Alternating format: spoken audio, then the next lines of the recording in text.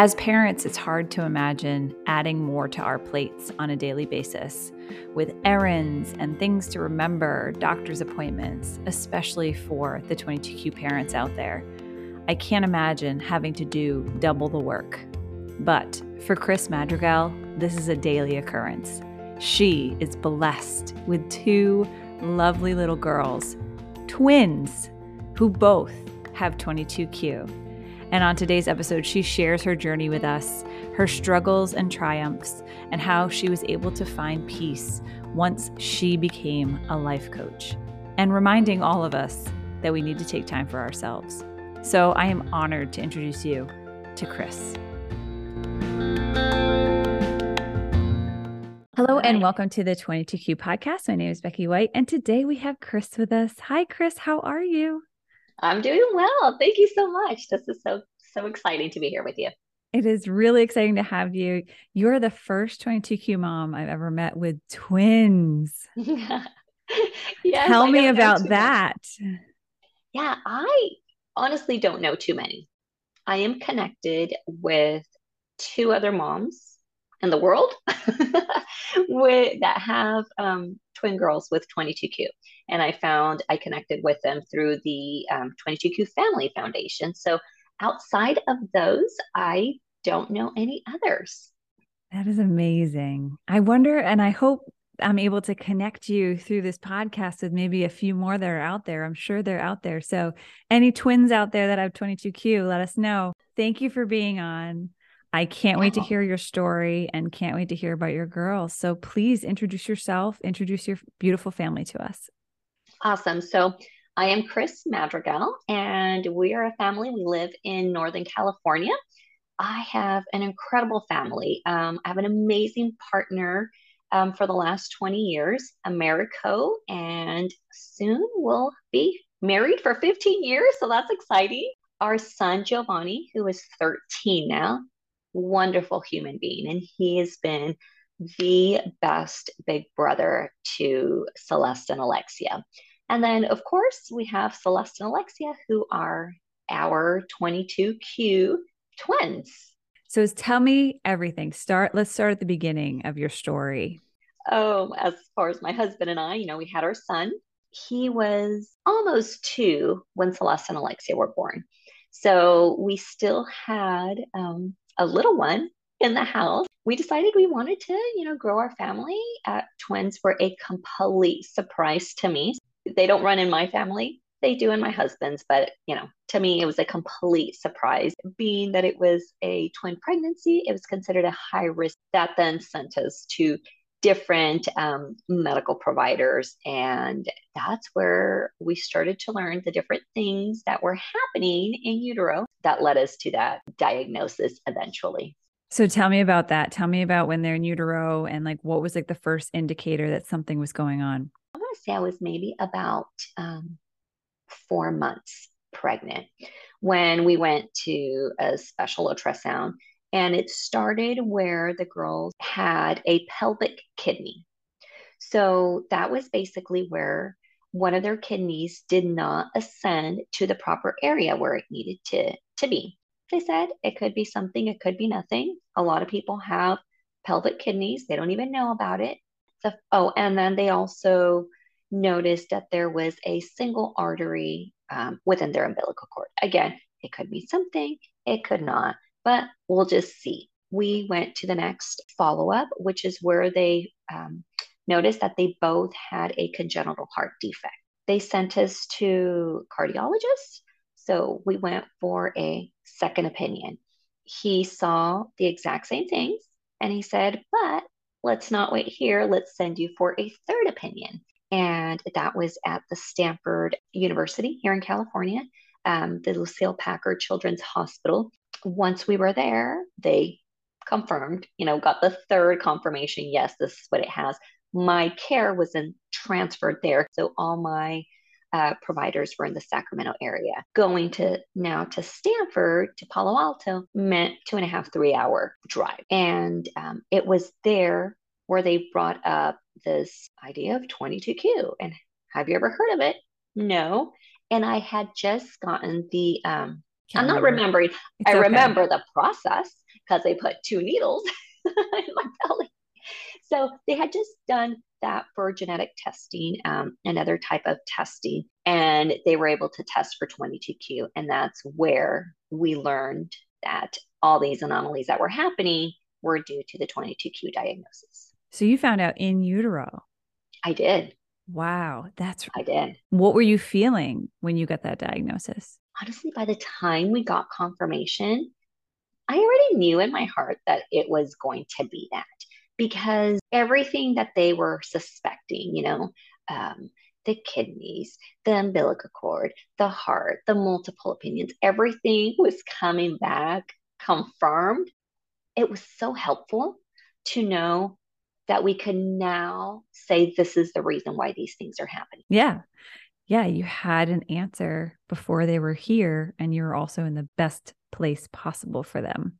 The first question I think that parents have is why are all these things happening? And then to be able to say, this is the reason, and then move forward from there. We are so grateful. We were at an advantage that so many other families do not have. We had the advantage of knowing months before they were born, but it allowed us to somewhat mentally prepare for their arrival, even though you're just not going to know what's going to happen. Tell us about the birth and that first year of life. What was it like for the girls? Did they have any operations or complications? Tell me about that. The birth was so hard on me. First of all, carrying twins is so hard. I can't imagine. The pregnancy was smooth, if you want to call it smooth, right? But we get to the point where I'm here in the Sacramento area. I'm going to deliver my girls in Stanford, which is 2.5, 3 hours away. My OB tells me, you're going to have to move and you're going to have to live there at least 1 month before their due date. Fortunately for me, my brother and sister lived in that, in that area, Oh, and my good. in-laws lived in that area. That's good. And so I had a place to stay. I kept saying, nope, I'm not going to go. I have my 1.5-year-old at that time. I'm not leaving my husband and I'm not leaving my child. And a high risk pregnancy with twins. I was put on bed rest, obviously. I had a 2-story home. I had to live in the bottom floor. Every time I try to sneak up, when no one's home, walking up backwards and all the things, I would end up in the hospital. Any little thing would trigger contractions. Finally, my OB said, look, if you stay here, you run the risk of going into labor, which means we have to airlift you to Stanford, which means that you are putting your children at risk at that point. That hospital is ready and prepared for when your daughters are born if they have to be taken into open heart surgery. Right. Okay, they scared me. I left a month before. It was so hard. It was so hard, one, not being with my husband, not being with my child. So I did take my son with me the first week and I took someone to help me care for him. But that first week I was there, I ended up in labor, in the hospital Wow. in labor and delivery, being monitored for hours. Oh, I again got in trouble and they said, no, you can't be doing anything but sitting there. my The day gosh. came, my family was all there. It was a scheduled C-section. Okay. It was hard. I mean, I felt fine the entire time. If you ask my husband what it looked like in the delivery room, he would tell you differently. Apparently, I lost a lot of blood. I had to get 2 blood transfusions. I didn't even realize that in the moment. They had to make him step out. The girls were delivered. They took him away. I barely got a glimpse from them. They started working on me. And the doctor was just like, I've got one more trick up my sleeve. If not, we're going to have to do a hysterectomy. I honestly, my thoughts were on my girls. I wasn't really even focused on myself. I felt good. So I know it was, God, my angels looking out for me Mm-hmm. because I felt okay in that moment. Mm-hmm. Um, Hours later, I don't remember at what point I was actually able to see my girls. They were in the NICU the entire time, but that recovery was so hard on my body because I didn't have time to rest. Who can rest when you have a toddler and twins? Oh my And you're gosh. like in overload, anxiety, overwhelm, scary, everything How going long were on. you in the hospital for you? I'm a person of faith. God was with me and was with us the entire time. I packed my bags thinking I was going to be in Stanford in that area for at least a couple months. I didn't know. I had my girls. My stay was about 5 days. Celeste, who has the bigger heart defect, she was in my room 2 days later. She didn't even Wow. need to be in the NICU. Alexia stayed one extra night after me. I think it was 5 days later. We all came home. Oh, I mean, good. that was like miracle number two, you know? Right. But it was scary. Like, how am I going to take these fragile children? And that's what I considered it, Yeah. home. Like, oh my gosh, I And don't you even know can't what to lift do. anything because you had And a I can't lift C-section. You anything. can't lift anything. You're not supposed to lift anything. I had a Exactly. C-section as well, so I understand, but I don't fully understand because I didn't have twins and a toddler running around. So I can't even wrap my head around that. Was that a dark time for you in the sense of just feeling like you're drowning? What was that like for you? Overwhelm is probably an understatement. Stress, I mean, you've got all these things just crossing your mind, like everything from is my child even going to make it? I think that was probably the hardest part, just trying to manage my mind around everything that was going on. I had a wonderful support system. I do work full time. I worked full time up until I went out. My husband has worked part time since we had, our first child. And between my father and my husband and myself, I mean, we did it. But it's almost a blur. There was days where I would look back and I said, how the heck did I get through that?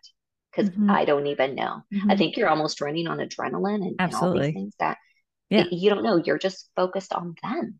Yeah. So let's rewind. Tell me about your Hmm. girls. Tell me about their health. How was that first year of life for them? You had mentioned their hearts were concerned. Okay, so my girls, they're amazing. They're resilient girls. They have gone through so much in their short life, more than others will go through in their entire life. And so they are happy individuals and they just love to spend time, with family and friends. And I've got Celeste. She's my little sidekick. She wants to be everywhere, willing to go everywhere with me. Then I've got Alexia. She's more of a home body. And if it doesn't involve hanging out with family and friends, she prefers to stay home. They are my warriors, if that's, how I could describe them. That first year, it was a ton of medical appointments. Yeah, so trying to figure out which specialist, they got cardiologist, urologist, pulmonologist, neurologist. The first year, Celeste at 2 months had her open heart surgery. Did her recovery amazing. Exactly a year to date, Alexia had her surgery. Get out. Unplanned, just it just happened Wow. that way. But they are mirror twins. So if you put them face to face, it's as if they're looking at themselves in the mirror. And so Celeste has a left kidney, Alexia has a right kidney. When it came to their surgeries, there was an artery that was looping in one direction for Celeste, which was now causing almost like a ring around her esophagus. So they had to correct that. When it came to Alexia's surgery, I asked about that and they said, oh, we didn't need to do that. It was looping the opposite direction. Even from when their teeth came out, it was the exact opposite tooth that was coming out for them. Wow. Their hair, one part's to the left, one part's to the right. So those Wow. things to add into the fun, if you will, has just been interesting. Wow. So what was their heart defect? Celeste has tetralogy FLO, so it was more complex. She needed that surgery sooner than Alexia. Alexia had an ASD and a VSD repair, so two large holes. They're doing phenomenal. Celeste, I think her visits are now like every 2 years, but Alexia was like, okay, don't come back in 5 years. And then that freaks me out. And I'm like, no, I'll be back in three. And then we had a urologist just to kind of see what is going on with this pelvic kidney that never ascended to where it was. They went through a whole bunch of testing. The pelvic kidney never fully developed, and the body self absorbed it. It disappeared. Oh my gosh. That's wild. I The human couldn't body is believe it. wild, right? Yeah. Now they have one, and it's a healthy kidney. We still watch it, obviously, because just by default, by them having one kidney, it just puts them at another level, if you will, of having to watch it. They also see a pulmonologist because since they were so small, when they had their open heart surgery, the surgeons just being in there working on their heart, it appears that they scarred their lungs a little bit just by touching in that area. So Oh, wow. that has led to multiple cases of pneumonia. Every year they get pneumonia. It's recurrent. And when I asked, really came back to that lower area of the lung has a little bit of scarring, and that's what they attach it to. Is that going to continue throughout their life, or will they eventually get strong enough when they get older to hopefully not get pneumonia every year? I don't know. That's one of those unknowns. Getting the flu shot, doing everything we can on our part has helped. Now, I will tell you, they have a really hard time just with the nasal piece of like blowing your nose. And so when they get the common cold and are not able to fully drain their sinuses, guess where it goes? Down to their lungs. How have you dealt with them getting the common cold and all of that? I know I asked because when talking to other parents, I know a lot of us suffer from, post-traumatic stress when it comes to our kids getting sick because we know it's going to take them a little bit longer. How is that for you? Fortunately and unfortunately, their recurrent cases of pneumonia have allowed me to really stay on top of it. I don't want to say I panic or anything, but I think we all do. I make sure that I use the oximeter and just measure their oxygen. It's a common cold. Hey, if I have to go to urgent care, I go and they tell us what we have to do and Right. try to stay ahead of it. Fortunately, to the recurrent events, I'm able to detect if it's starting to develop into something more, unfortunately, because it's been based on the recurrent events that have happened. Right. Right. And what other challenges are they facing now, or did they face, OT, PT, speech, all of that? All of that. Yeah. Yeah. Yeah. As far as therapies, we've done a whole lot of them. The main ones, the physical therapy and the speech therapy, they're still doing both speech therapy through school. They've been in physical therapy since they were 18 months. We did take about a 2, maybe 3 year break, and they went back last year after an x ray detected a little bit of scoliosis.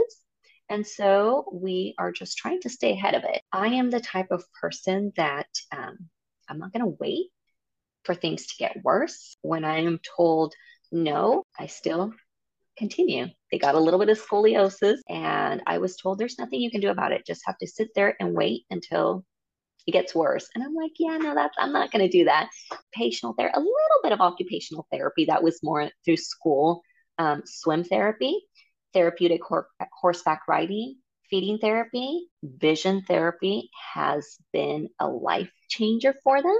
How so? I've never heard of vision therapy. Tell me about that. Oh my goodness. Okay. When they were in third grade, that's where we started to notice more of the gap developing between their peers. The content starts to get a little bit harder. And with that came anxiety. We were trying everything and the struggles were still there. I have a friend who said, hey, I took my daughter to vision therapy. And she said, you should try it. And I made an appointment. I don't even know how to explain it to you, but it was therapy that allowed their eyes to be more in sync with what they were seeing. Okay, let me try to give you some examples. Okay, so they did a test where they had to read from a textbook, and as they're doing this, whatever their machine testing system follows their eyes, and we were shown the piece of paper and it said, look, this is a text and these lines reflect where their eye movement. And when you looked at that piece of paper, it's like you were seeing scribbles all over. instead of a straight Wow. line across. And the doctor told us, look, if they are having a hard time retaining information, if they're having a hard time with certain concepts, think about it. Their eyes are not moving along. So they're not retaining, they're not processing the information properly. So that was one of those, one test, for example. And the doctor said they're not going to be able to tell you that because that's how they've seen all their life. So Right. that's normal to them. The other thing had to do with kind of maybe like a double vision type thing. And we had one, so Alexia, when you would see her run, she would just run like gingerly, like real cautiously.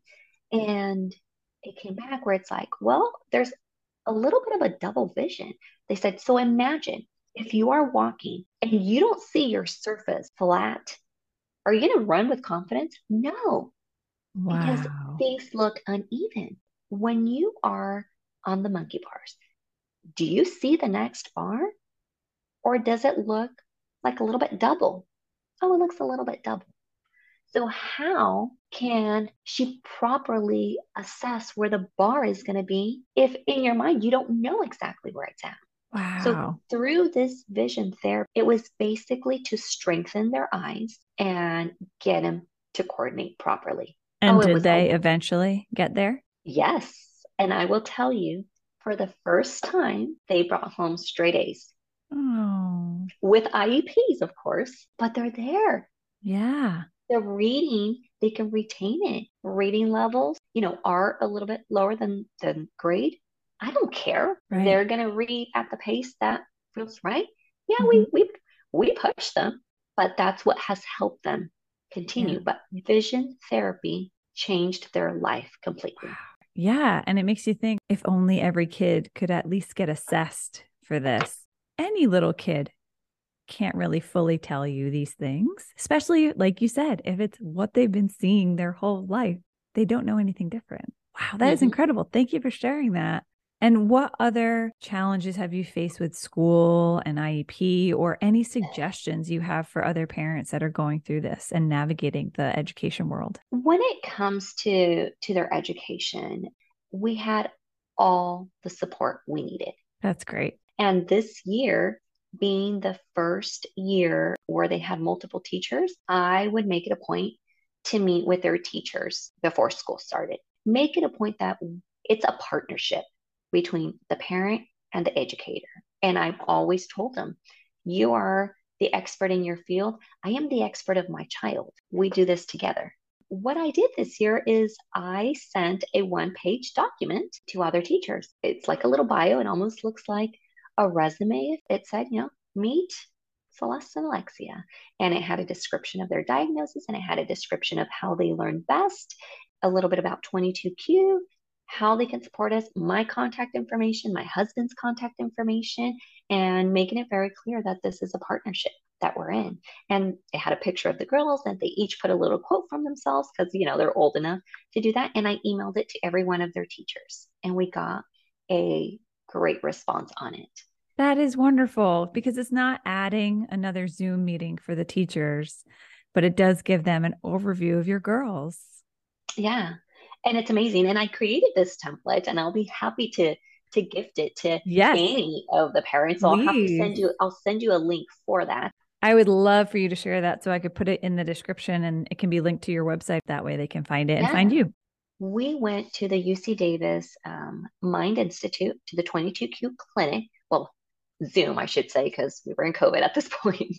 They did a full psychological, physical, everything evaluation, just a long appointment by Zoom and all that. So they came back with really high anxiety, social anxiety, and just general anxiety. They were able to help me and say how that anxiety was then extending into the school system. Anxiety of being called for answers in class or not having answers. So, all those different things, they helped me make that connection.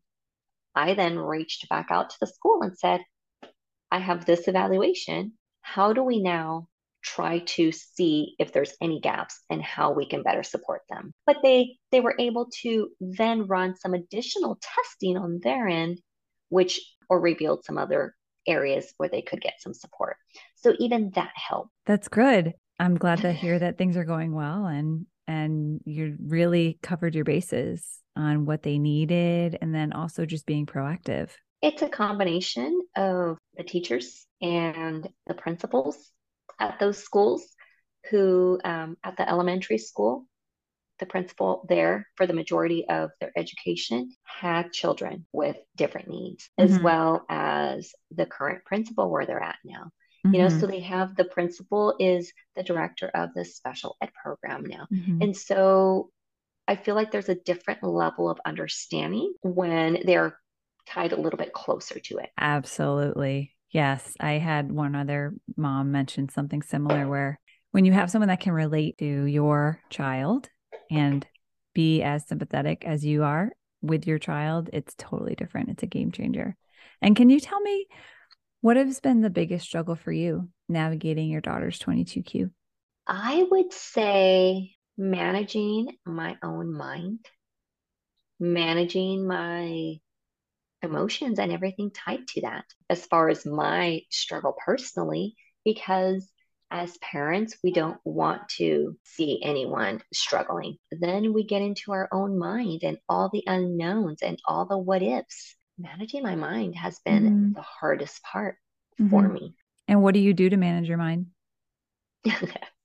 It's so interesting you say that. They're 11. And it wasn't until the recent couple of years, maybe, that I really had to sit back and say, I need to take care of myself. Like, what about me? Because I got to a point with the overwhelm, the stress, the kids, the job, the how do you try to keep a marriage alive with all this craziness, everything. And at the end of the day, I wasn't taking care of myself. So, what I did, in all honesty, is I started to do life coaching. I started to get a coach for myself. And then that developed into me now being a life coach and a transformational mindset coach and helping mom. That has helped me manage my mind. It has not only changed me, but it has changed my relationships. And what I mean by that, by me taking care of myself and putting myself first, I am able to show up for others in a much deeper way. The best part of the whole thing is that the only person that has changed is me. I'm the only one that has changed, yet it has improved all my relationships. And by improvement, I mean I can show up as a little bit more calm with my children. Not always, obviously, there's no perfect, but not always. No, far from it. But I'm doing better. And all I had to do was work on myself and put myself first, which is why I'm so passionate about helping other moms in that journey. Yeah. What was that final straw that made you pick up the phone or email a life coach? I didn't like how I was showing up in life. Yeah. I was very irritable. I just didn't like how I was responding to others, primarily in my own household, right, with my kids, with my husband. I didn't recognize who I had become in that process of overwhelm and burnout. I would say COVID amplified that even more based on my job. I am a human resources professional. I've worked for a Fortune 500 for the last 17 years. And so the HR world was hectic. Yeah. I was a hot mess. And while I had started my journey of coaching, that was a point where I was like, no, I want to work closer with someone. We don't value ourselves as much. Like, we're not willing to invest in ourselves. We think about it so much. But at the end of the day, if we don't do that for ourselves, then who is? It's definitely changed my life. Good. I'm so happy you were able to find coaching and it seems like you really enjoy it, which is wonderful. I do. How is your family and friends? Are they aware of the girl's diagnosis? What are some of the big struggles that you face that maybe your friends and family don't know? Friends and family, they all know. I've never been shy about this journey with them. I'm like an advocate of my girls, and am not shy about it. The things that would say family and friends don't know or may not know is what life is really like behind closed doors. The day-to-day stuff, very different dynamic today than the earlier years. I just don't think the family and friends really ever understood or would be able to understand what it entailed. The therapies, the different things, when they would get sick, the behind the scenes, that the only person that would understand would be my father, because he has been in it since day one. My father comes to my house every single day, picks up my children, and takes them to school because they go to school out of district. He's been the most involved aside from us. Angel sent from heaven for us. Not every family has that. That's No, great. I recognize that. And what advice do you have for other parents listening? Take care of yourself. Be open to all the different therapies that are recommended. And I would say, really have a vision for what you want for your children. And then, how do you want to show up as a parent? What type of parent do you want to be? Think about that. And then step into that version of you as that parent. Great advice. And don't do it alone. And don't do it alone. I did it alone for a long time, and it's not easy. Not at all. And if you could go back in time to when you got your diagnosis for your girls, what would you say to yourself in that moment, knowing all that you know now? Put yourself first. Put yourself first. That is the one thing that I would go back and tell myself, because as a mom, we are all very, very guilty of putting everybody else ahead of us, especially our children, making sure they're all taken care of. And there's nothing wrong with that. That's almost like part of motherhood. But there is a component to that when you are a parent to a child that has a variety of needs, where if I really could go back and redo it, I would put myself first, because only then would I be in a better mental state, kick butt even more. Right. And what have your girls taught you? Resilience. Yeah. We can get through any obstacle. It's not going to be easy. We're not going to know how, but we'll figure it out. You will figure it out. We'll figure it out. Criss, thank you so much.